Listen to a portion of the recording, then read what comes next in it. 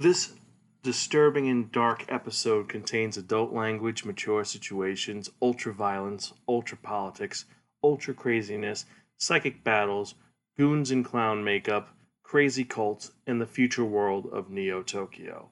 Listener discretion is advised. Episode 297, Straight from Japan, Not Kids Stuff. Hello, everyone, and welcome to another episode of the Spark and Manga Reviews, some podcasts and varying reviews about connectedly enhanced narratives. This is your host, Zan, saying konnichiwa, aloha, buongiorno, what's up? Yes, we are back for another episode of the Spark and Podcast. And more important than that, we are almost at episode 300. And I am so excited to be there because, well, it's been a while, it's been a long ride, and we are nowhere near done. But if you're joining us for the first time, welcome. Sparkin is a podcast that provides informative reviews about connectedly enhanced narratives. Every episode, I'll talk about one or two manga titles and tell you the pros and cons about it. How the art style is, the characters are, the design, the historical impact, and if it's worth investing in your time in or not. You don't have to agree with anything that I and my co-hosts say, but we try to be informative, educational, entertaining, and most importantly, impartial. You can check out any of our earlier episodes at www.spiraken.com. We're on Facebook, Twitter, Tumblr, Instagram, Apple Music, Spotify, Player.fm, Stitcher, YouTube, and several other social media sites. Just type in the search bar SPIRAKEN, and I guarantee you'll find us one way or another. Now that that's out of the way, if you want to do something really awesome, definitely message me, comment, send me a direct message, or tag me, whatever. And if you really have a question, or if you want me to add something to the podcast, you want me to change something, or if you want to know something basic about it, you can email me personally at xan, that's zan@sparkin.com. Now that that's out of the way, let's get to the podcast at hand. Because if you remember from the last episode, I spun that only, the Wheel of Manga. It dictated on me that I'm reviewing a very intriguing manga, very classic manga. Actually, one which is arguably the reason why manga became super upsurged outside of Japan. Especially because a certain edition of it was colorized and it was released when the film adaptation of this manga was released. It's won several insane awards, including the Kodansha Manga Award, the Harvey Award. It's super popular in France. Marvel Comics actually made an English version of this. So it is a very large pedigree. Now, it was written by Katsuhiro Otomo, a very famous mangaka. He worked on a series called Domu, which is about an old man who was crazy with psychic powers. And this was published by Kodansha in Japan, but over here is released by, like I said, Epic Comics, who's owned by Marvel. You have Madman Comics in Australia, Titan Books in the UK, and over here has been re-released in a special Ultimate Edition by Kodansha Comics. And the Ultimate Edition is a huge undertaking because the tankobon for these mangas are 600 pages each. So while it says Volume 1, Volume 1 is like 10 mangas put together. Now, this is a Seinen series that was released in Young Magazine in 1982 to 1990. There are 6 volumes. There is the movie adaptation, which came out in 1988. And this is a post-apocalyptic cyberpunk dystopian political thriller known only as Akira. Now, if you've never seen Akira or read Akira, well, if you are a manga snob or a film snob, you'd be like, how have you not heard of Akira? It is the greatest thing since sliced bread. It has such a great showing of that comics and manga are two different things. This is one of the best general mangas of all time, considerably. It's won so many awards. And so many writers, including Susan Napier, have described this book as a no-holds-barred enjoyment of fluidity and chaos. It helped introduce so many people to manga and anime. I mean, if you look at the movie Blade Runner, you could see some of the influence from that in this. Also, this laid the groundwork for things like Ghost in the Shell, Armitage III, The Matrix, and so many other important science fiction properties. And like I said, if this had never been released, anime would never come to the United States. This was what was the groundbreaking series that brought it out into the forefront. Made it not just, oh, those are cartoons for kids. I mean, I really doubt that Yoshiaki Kawajiri would have been able to release something that good. I mean, he's insane, but it's not the same impact as this as Akira. And this manga has influenced so many mangaka, including the creator of Naruto and so many other mangaka. Now, me personally, I am not as in love with this manga as most people do. I find the manga at times reprehensible. I find it kind of dark, but I am willing to acknowledge that this is a series which is so groundbreaking and important. You have to discuss it. Now, if you've seen the anime, you know what this story is about to a point, because it is the premise of that in the future, on December 6th, in the far distant year of 1982, a nuclear explosion destroys Japan and starts World War III. Everyone nukes each other, and now in the far distant year of 2019, a new city called Neo Tokyo is built on an artificial island in Tokyo Bay. Now, because of reasons, their city is gripped with anti-government terrorism, gang violence, and just pure anarchy in general. The politicians are all corrupt. The gang members are just trying to cut a piece of land and survive. And it's a very turmoil time in the world to live in. And one of the groups that are driving around are the Bozokuku gang, the Pill Gang, which is led by Shotaro Kaneda and his best friend Tetsuo Shima. Two best friends who they just want to ride their bikes, drive around, and have a good time, and also defend their turf from the evil Joker gang. That is their motivation. Until one day after a motorcycle accident, it's discovered that Tetsuo has psychic abilities, and the government picks him up and they take him away. Now, due to his own inferiority complex, he starts to gain insane amounts of power because they increase his latent psychic ability. But as you know, with great power either comes great responsibility, or absolute power corrupts absolutely.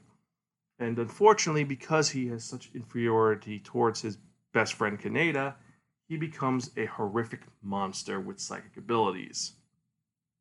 From this point, it becomes this giant mess where Kaneda gets involved with this member of a terrorist organization, and they're going to try to rescue Kaneda, but when he tries to Tetsuo. When he goes to rescue Tetsuo, Tetsuo's like, I don't need you anymore. I'm more powerful than you are, and it becomes a huge battle between these two friends. Until it's discovered there is a more powerful psychic, the mysterious Akira, who everyone talks about. Oh, Lord Akira, he will come. He will bring about a change in this world. And everyone is trying to discover who this Akira is. And as you find out, he was a psychic from back in the 80s he's the reason why that nuclear explosion happened. It wasn't a nuclear explosion, it was a psychic blast that leveled Tokyo. So Akira is all powerful. And Tetsuo decides, I'm going to find him and use him to get lots of power. That would work. And from here's where the movie and the manga diverge. If you watch the movie, you know he finds a secret underground lab underneath the stadium in old Tokyo. He pulls it up and there's a bunch of organs because they killed Akira and then they dissected him. In the manga, it is very different. He pulls it up and underneath is a cryogenically frozen little boy. This is Akira. And Akira is someone he's essentially a mindless god. He sits there and he does things. Tetsuo ends up becoming his vassal, and then they cause another explosion leading to the true parts of the story, because years after this super explosion, Neo Tokyo is destroyed and becomes the Great Tokyo Empire. And now you have three factions fighting over this city. You have the remnants of the government, who the colonel and three other people. You have this other psychic, Lady Miyako, who's created her own cult, who's trying to take over the city. And then you have Tetsuo and Akira and their Great Tokyo Empire. Now, there are psychic battles, there's psychic orgies, there's drug use, there's murder, there's violence, there's giant people turning into giant babies. There's a whole existential crisis of what is reality and what makes a person a person.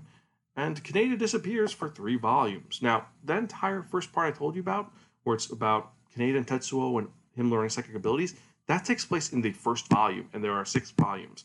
And like I said, there's 600 pages of volume. So this is very in-depth.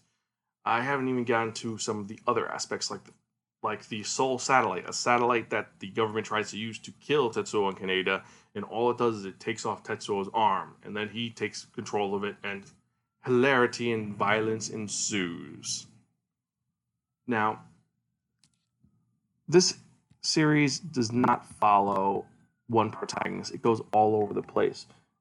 The anime focuses on Tetsuo and Kaneda and their relationship. In the manga, it goes from them to the various other characters. It goes to the Colonel, who is someone who's just trying to keep control of Tokyo and just make sure that nothing bad happens there.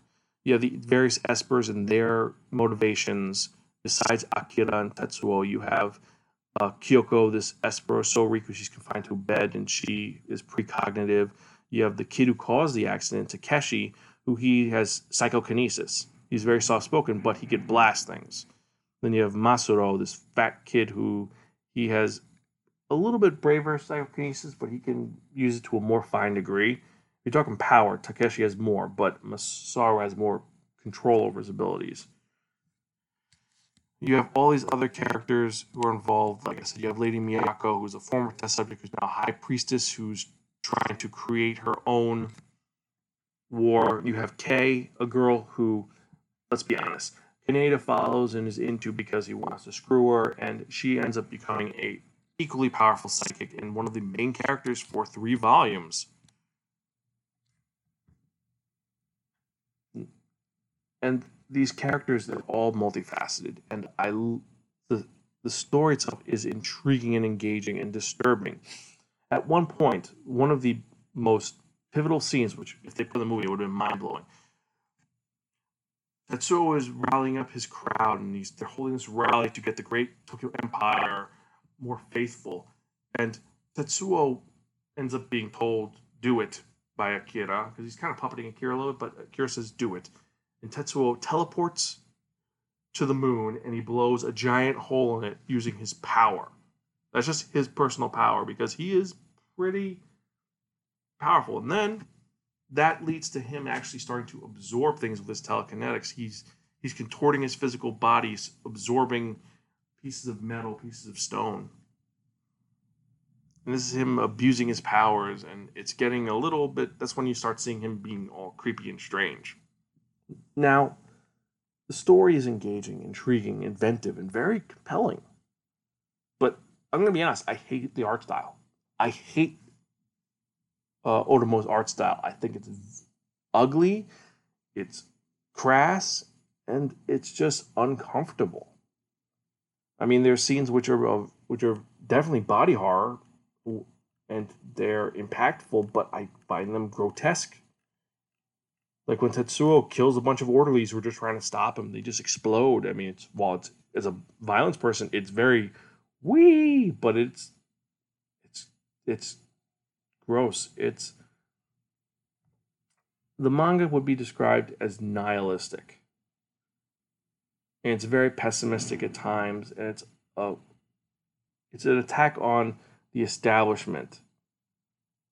And it shows like all these signs of the dystopian city are just showing how lost the world is and how lost the characters are. And it's a commentary on Japanese society at the time in the 80s. I mean, there was theories of overcrowding.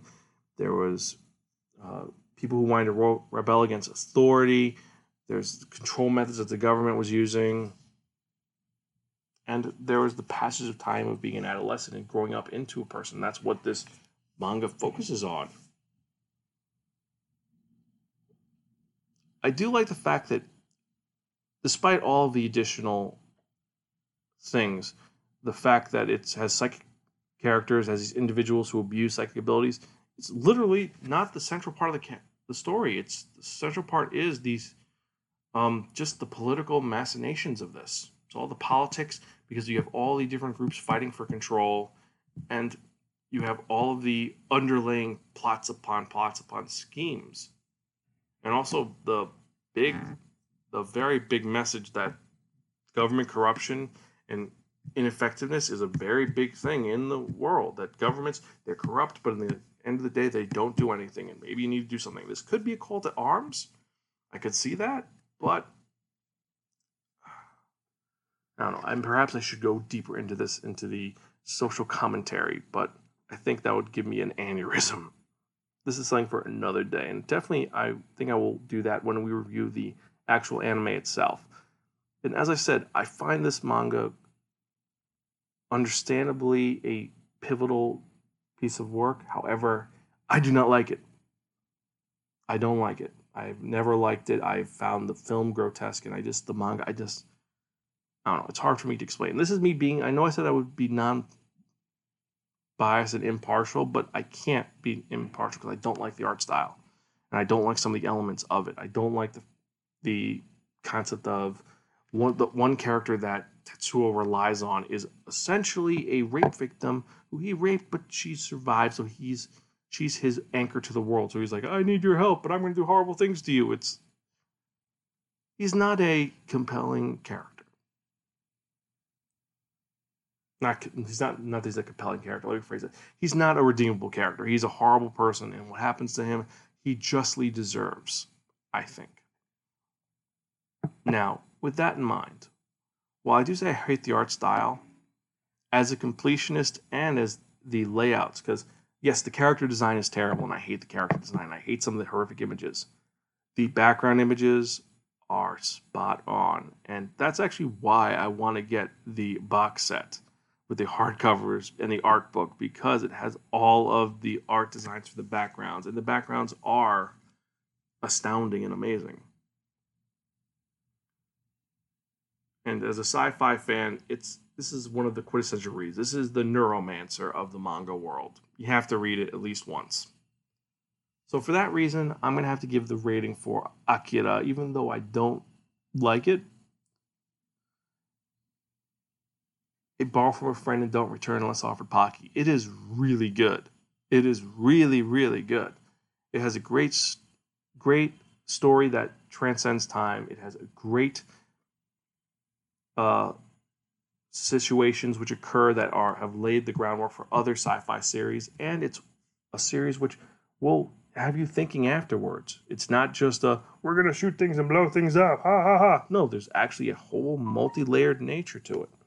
Now, the other reason why, besides the artwork, that I have dropped this is because it takes place in the far distant year of 1982. Yeah, it's dated. It's really dated. There are no cell phones. There are no Walkmans. There are no CD players. It's dated, and it shows. But on the other hand, because it was a post-apocalyptic world, you can kind of forgive it. But it is dated when you see it's in the farthest year of 1982 through 2019, and 2019 is happening in 6 months. I don't think we're gonna have the Great Kanto quake in the Great Neo, the Neo Tokyo. We might. I could be wrong, but I hope I'm wrong. And I hope I'm right that there doesn't have anything. But I do digress. So, if you disagree with my assessment of Akira, email me, zansparker.com. Tell me what you think. I'd love to have a dialogue. So now the question is, how can I follow up this amazing manga that is Akira? Well, we're going to find out, because it's that part you've all been waiting for. What am I talking about? I'm talking about that one, that only, the Wheel of Manga! Yes, friends, a Wheel of Manga, except no substitute. Now, what is the Wheel of Manga? The Wheel of Manga is a Wheel of Fortune with 10 slots on it, and I've assigned a manga title to each of the 10 slots. So I'm going to spin the Wheel of Manga, whatever number it lands on. That's reviewing the next episode of the Spark Manga Review. And we're almost there, folks. 3 away. So let's spin and see what we're going to review in the next episode, shall we?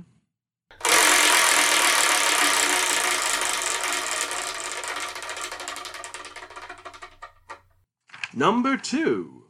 So in the next episode, we're going to be reviewing one of my favorite mangas of all time. A manga which, let's be honest, it's one which has made me change my opinion about sports mangas. It's one which is truly an astounding series. one which is just, it's that one we talk about. I'm talking about Hajime no Ippo, the fighting spirit. Story of Ippo Makunouchi and his journey to become the best of the best. But we'll talk about that in the next episode. I hope you guys enjoyed it, and I hope you guys have a great day. This is your host, Zan.